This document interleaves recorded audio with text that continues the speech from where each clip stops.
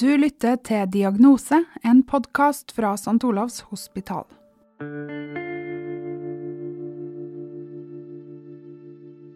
Jeg kjente jo på kroppen når jeg skulle gå og legge meg og var sliten. Det var hele tiden konstant, veldig høy frekvens på hjertet. Og jeg har flere enn en gang knept hender og sagt til meg selv før jeg skulle sove at hvis jeg våkner i morgen tidlig, så skal jeg love å bli et nytt og bedre menneske. Og så våkner man i morgen, og så er det på'n igjen med akkurat samme viset. Jobbe, ikke tenk på mat, bare fortsett som før. Late som ingenting.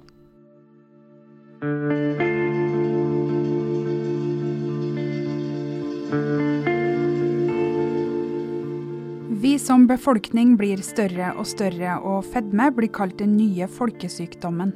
Mange lever godt med noen kilo ekstra, men hvorfor blir noen så stor at de ikke greier å gå ned i vekt på egen hånd? Jeg heter Kirsten McDonough, og denne episoden handler om fedme. Når man snakker om alvorlig fedme, så snakker man om de som har en BMI over 40. Det betyr at hvis noen som er 1,60, så er de 100 kilo, eller over. Da har man en så stor kropp at det blir en fysisk begrensning i forhold til vanlig aktivitet. Jorunn Sandvik jobber som forsker ved Regionalt senter for fedmeforskning ved St. Olav, og har som gastrokirurg drevet med fedmekirurgi i mange år. Det er mange som mener at fedme ikke er en sykdom, at det er en selvforskyldt tilstand, men i medisinsk sammenheng så er alvorlig fedme en sykdom fordi at det begrenser funksjonsevnen og det belaster kroppen sånn at det gir komplikasjoner i form av andre sykdommer. Selv om de fleste land har diskutert hvorvidt alvorlig fedme er en sykdom, så forteller Jorunn at Verdens helseorganisasjon godkjente som en sykdom allerede på 90-tallet. En ting alle er enige om er at kraftig overvekt kan føre til livsstilssykdommer. Overvekt øker risikoen for type 2 diabetes, hjertesykdom, slag, kreft, søvnapné, slitasjegikt, gallestein og fettlever.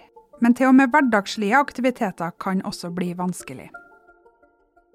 Det ene er det praktiske, det med å knytte skolisser, og det med å finne stol som er stor nok, og det og at man tar større plass. Og at man belaster knær og hofter og belaster kroppen på en måte som gjør at det blir skader. Og i tillegg så bruker man reservekapasiteten når det gjelder lunge- og hjertekapasitet. Man bruker opp den reservekapasiteten man skal ha til å takle uforutsette ting i det daglige, sånn at det medfører en større slitasje på kroppen.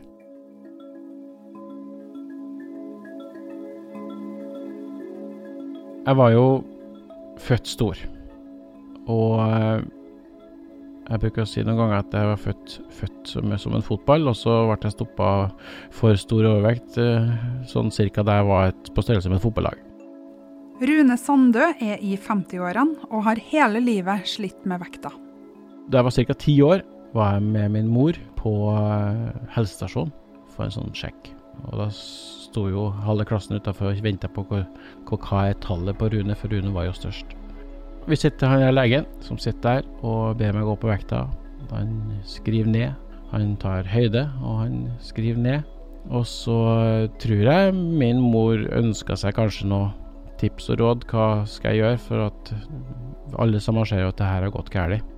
Han snur seg mot oss og så sier han at nå, Rune, må du slutte med å bruke belte i buksa. Og i stedet for det så må du begynne med sela. Ikke et ord om å ikke spise 6 poteter til middag. Ikke et ord om å spise et halvt brød per måltid. Ingenting. Rune ble voksen, vekta fortsatt å øke. Han var blitt over 40 år og veide nesten 200 kilo, til tross for mange slankekurer. Jeg har selv gått ned 30 kilo eller mer 7 ganger siden jeg var 11-12 år. Men jeg har også klart å gå opp igjen like mange ganger. Jorunn har møtt mange 100 pasienter som har store problemer med vekta. Mange burde komme tidligere. Det er nok sånn at de som søker hjelp for sin fedme, De har vært gjennom en lang reise. De har brukt mye tid og mye penger og mye energi på å prøve å gå ned i vekt på egen hånd. Jeg har alltid vært aktiv med det meste. Jobbet masse, hadde vært masse sosialt, alt var greit. Men jeg kjente jo på kroppen når jeg skulle gå og legge meg og var sliten. Det var hele tiden konstant, veldig, veldig høy frekvens på hjertet. Og jeg har flere enn en gang knept hender og sagt til meg selv før jeg skulle sove at hvis jeg våkner i morgen tidlig, så skal jeg love å bli et nytt og bedre menneske. Og så våkner man i morgen, og så er det på'n igjen med akkurat samme viset. Jobbe, ikke tenk på mat, bare fortsett som før. Late som ingenting.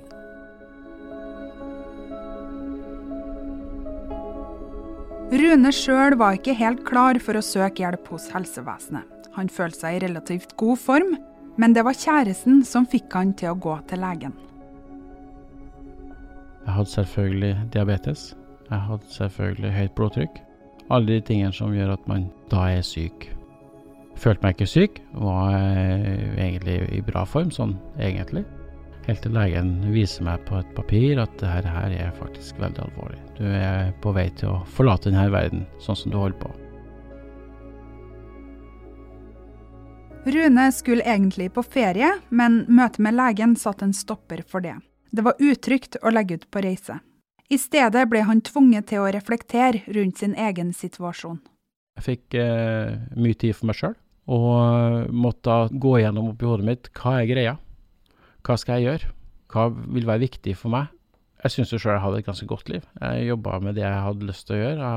Alt var veldig fryd og gammen. Og hvorfor skal jeg nå da måtte gjøre noe drastisk? Kanskje en fedmeoperasjon. Det var jo ikke helt spikret enda da. Så jeg satt og vurderte, hvorfor skal jeg være her? For Rune hadde det jo egentlig ganske bra og var fornøyd med livet sitt. Men så fant han inspirasjonen han trengte for å endre livsstilen. Jeg som mann har ikke rett på å ha barn. Men når jeg har fått lov til å være med på å skape noen, så har mine barn rett på å ha en far. Så det var det som bestemte at jeg er nødt for å gi det her full pelle for at jeg må være her så lenge som mulig.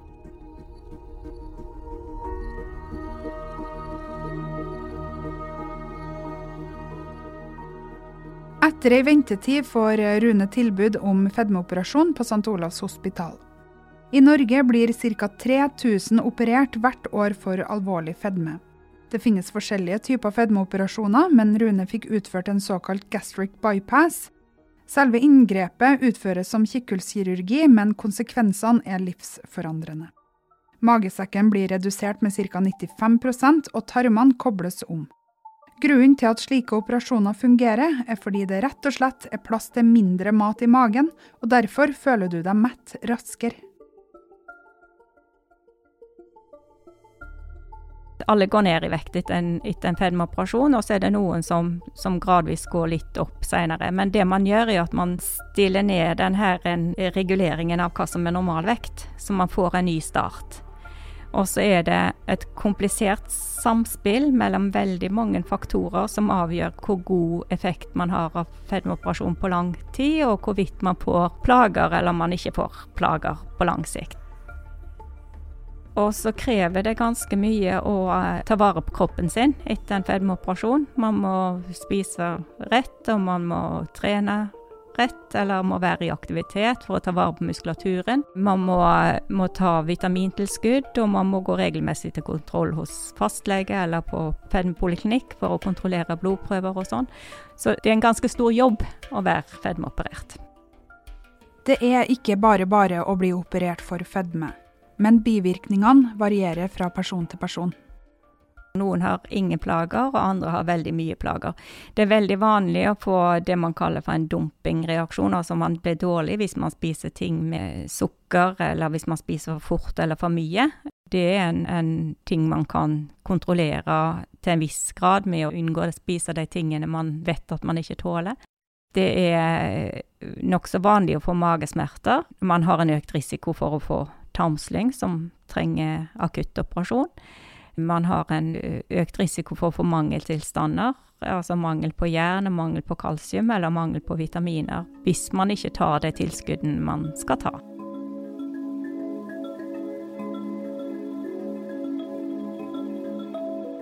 Halve meg forsvant på 1 år og 2 måneder. Det er så populært å si at man har vært med på en reise, og det her var en reise i egen kropp. En uvirkelig, ut av seg selv opplevelse hele veien, men veldig god. God oppfølging, gode folk som man kan snakke med på sykehuset. Ingenting var skjult, trygt hele veien. En fedmeoperasjon er effektiv. Gjennomsnittlig vekttap etter 5 år er 70%, men da regnes det ikke av hele vekta di, bare av den såkalte overvekta, altså de kiloene som gjør deg overvektig. Tallene er cirka de samme for operasjoner utført offentlig og privat, men hvorfor må man ha en operasjon? Er det ikke egentlig bare å spise mindre og trene mer? Kroppen er laget sånn at den tar vare på den energien som den får. Når man har et energioverskudd, så vil kroppen lagre det som fett til bruk senere. Samtidig så vil den også ta vare på det den har, sånn at når man begynner å slanke seg med å spise mindre og trene mer, så vil man oppnå litt med det, men man kommer til en punkt hvor kroppen forsvarer seg mot videre vekttap. Sånn at av de som klarer å gå ned i vekt med intensiv program, så er det en veldig liten andel som klarer å beholde det vekttap over lang tid. Faktisk er det kun 5% av dem som går ned veldig mye på egen hånd som greier å holde vekta nede. Altså 1 av 20. Alle fettcellene er i kroppen hele tiden. Det varierer hvor store de er, men de står liksom klar til å lagre ny energi, og de er sultne. Det som de opplever, de som har gått ned i vekt uten operasjon eller uten andre tiltak, det er at det krever veldig mye disiplin å holde vekta nede, og mye anstrengelser i det daglige. Du har kanskje, sånn som meg, hørt at hvis du veier mye, så må du også spise mye for å opprettholde vekta. Men ifølge Jorunn så har alvorlig overvektige ofte et helt normalt energiinntak. Det som er typisk er at de ofte bare spiser et måltid til dagen, litt sent på dagen, fordi de har lite sultfølelse, men så blir de kanskje ikke mett når de først begynner å spise. Og så er det jo sånn at har man en stor kropp og den vekten er stabil, så betyr det jo at man ikke nødvendigvis spiser mer enn noen som har en mindre kropp og en stabil vekt. Sånn at det er i de fasene hvor man går opp i vekt at man har et overskudd av energiinntak. Så noen som er stor trenger nødvendigvis ikke spise mye. Når man ser på enkelte program fra Amerika, hvor man putter i seg mest mulig mat fordi at det skal se skummelt ut på TV, så er det nok lite representativt for hvordan folk i Norge lever. Jeg tror nok de fleste spiser vanlige matvarer. Og kostholdet, og det man får i butikken i Norge, er mye bedre enn det man får i mange andre land. Det er nok det her med kunnskapen om hva som er rett, og hva som er nok, og hva som er tilstrekkelig for å få i seg det man skal ha, som er mangler. Mange mennesker med fedme opplever forskjellsbehandling. Jorunn mener at det er enklere å bli godtatt i samfunnet som normalvektig. Folk med fedme opplever ofte at de blir sett ned på og diskriminert i samfunnet. Det blir de. Det at man blir sett på, men samtidig ikke regner med. Noen kan få kommentarer fra folk de ikke kjenner. Blant barn så er det jo veldig vanlig at barn med fedme blir mobbet på skolen og i andre sammenhenger. I noen tilfeller så tror jeg det er sånn at en stor kropp definerer en person sånn at man ikke ser hvem den personen er. Altså har du en annen funksjonshemming, så er det ikke sikkert at den viser hele tiden. Men det at du har kroppene med deg hele tiden gjør at det er veldig synlig at du er annerledes. Man har lover mot diskriminering og sanksjoner hvis andre grupper som er annerledes blir diskriminert, men det er ingen sanksjoner mot å diskriminere folk på grunn av fedme.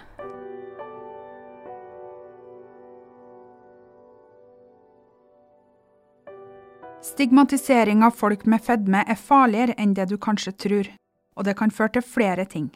Det ene at mange folk med fedme rett og slett gjemmer seg for å spise, fordi de ikke vil ha dømmende blikk eller kommentarer. Det som da skjer at mange bare spiser ett stort måltid I stedet for mange små, noe som gjør at forbrenningen går ned. Noe annet at de samme blikkene, de samme kommentarene kan føre til at stresshormonet kortisol øker I kroppen. Dette kan igjen føre til noe som heter metabolsk syndrom, som gir økt fare for blant annet høyt blodtrykk og diabetes. Man får et dårlig selvbilde, man får mindreverdighetskomplekser, og at man også har mindre forventninger til seg selv, som igjen gjør at folk isolerer seg og lar være å utsette seg for situasjoner hvor de kan møte diskriminerende holdninger. Den gjengs oppfatningen jo at du kan ikke for deg selv. Det du som har spist. Du har bare hatt deg mat, og mat jo ikke farlig. Mat ikke giftig. Men for enkelte så det nesten det. Rune har gått nå over 90 kilo siden han ble operert. I jobben sin som kokk har han startet flere prosjekter som skal hjelpe ungdom med å få bedre kunnskap om mat, og han nestleder I Landsforeningen for overvektige. Men han tenker ofte over hvor mye makt mat har I livet hans og andres. Man klarer ikke å holde igjen. Maten har blitt en del av livet som stor trøst. Det som gir glede, det som gjør deg trygghet, alt mulig sånt. Hvis man bare forholder seg til maten, så det veldig fint, men det baller gjerne på seg. Det kan være alkohol inne I bildet her, andre ting som man skal stimulere seg med. Og da det en forferdelig vond sirkel. Alle som føler noe vondt, noe som sårt, så søker man gjerne til noen ting som gir deg noe godt. For meg så var maten min trøst. Hvis jeg følte meg utilpass, så var det mat. Jeg spiste når jeg var veldig glad, og så spiste jeg når jeg var kjempelei meg, og så spiste jeg også innimellom, for å liksom holde ved like.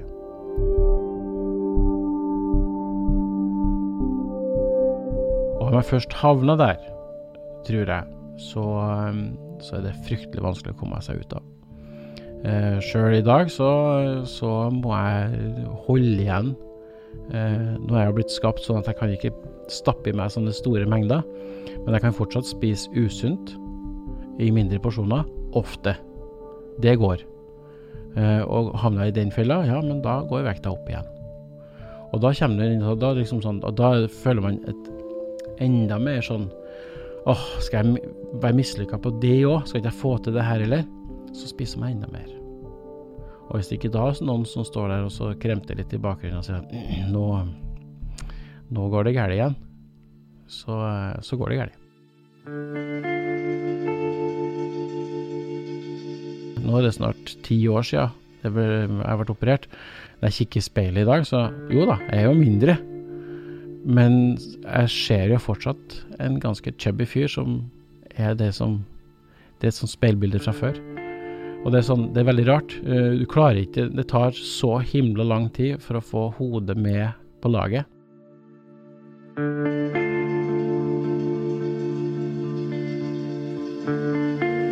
Du har hørt på Diagnose, en podcast fra St. Olavs Hospital, Universitetssykehuset I Trondheim.